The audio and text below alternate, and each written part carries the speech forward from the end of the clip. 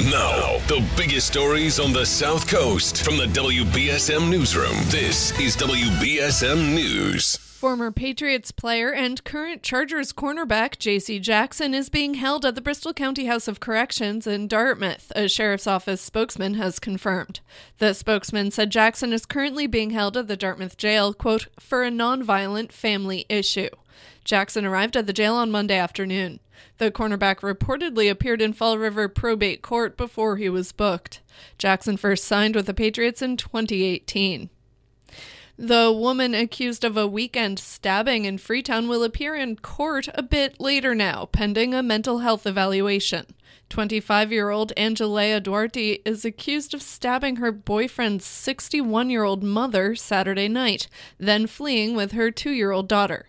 Duarte appeared at a neighbor's doorstep covered in blood, but the child was missing.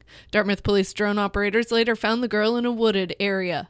Police drone video footage of rescuers finding the toddler is available on the WBSM app. Duarte will appear at a hearing Thursday to face charges of attempted murder, assault and battery with a dangerous weapon, and abandonment of a child under 10. Starting January 1st, New Bedford residents will have to pay $10 to get rid of a mattress. The new fee for mattress and box spring disposal was announced yesterday. It comes 2 months after the state banned tossing them in landfills. City residents can pay the fee for pickup with a limit of 1 mattress and box spring per residential unit every 6 months.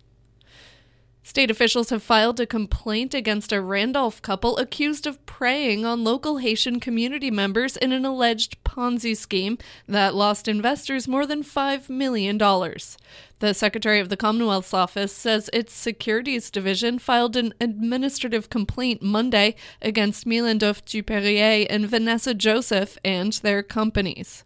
For more than 2 years, Duperrier and his fiancée, Joseph, allegedly solicited millions of dollars from family, friends, and local church congregants. The pair also gained more than $1 million from allegedly fraudulent federal PPP and SBA loans. More at WBSM.com. Marshfield double murder suspect Christopher Keeley has pleaded not guilty to murder, according to the Plymouth County DA. Following the plea on Friday, the DA's office says Keeley was ordered held without bail.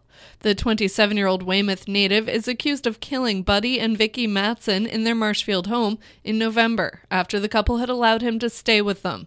His next court appearance is scheduled for February 28th.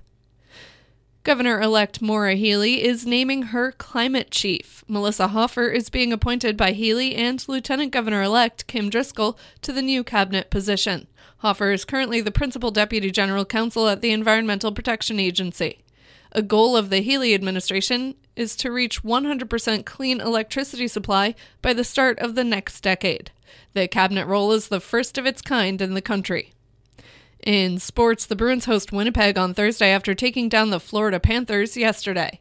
The Bees lead the NHL with 52 points. And the Celtics are still leading the Atlantic Division despite dropping 4 of their last 5 games. The Seas will be looking to turn things around when they host the Indiana Pacers tomorrow. Now for a look at your local forecast from ABC6. Another beautiful day, continuing with sunshine and near 40 degrees. High pressure anchoring over us tonight. That means calm wind and a starlit sky, temperature near 25. For your Wednesday, we'll do it again. Sunshine, high near 42. From the ABC6 Weather Center, I'm Storm Tracker meteorologist Nick Morganelli on New Bedford's News Talk Station, 1420 WBSM. At the moment, it is 35 degrees and sunny. I'm Kate Robinson for WBSM News. Stay up to date with New Bedford's News Talk Station, 1420 WBSM, and get breaking news alerts and podcasts with the WBSM app.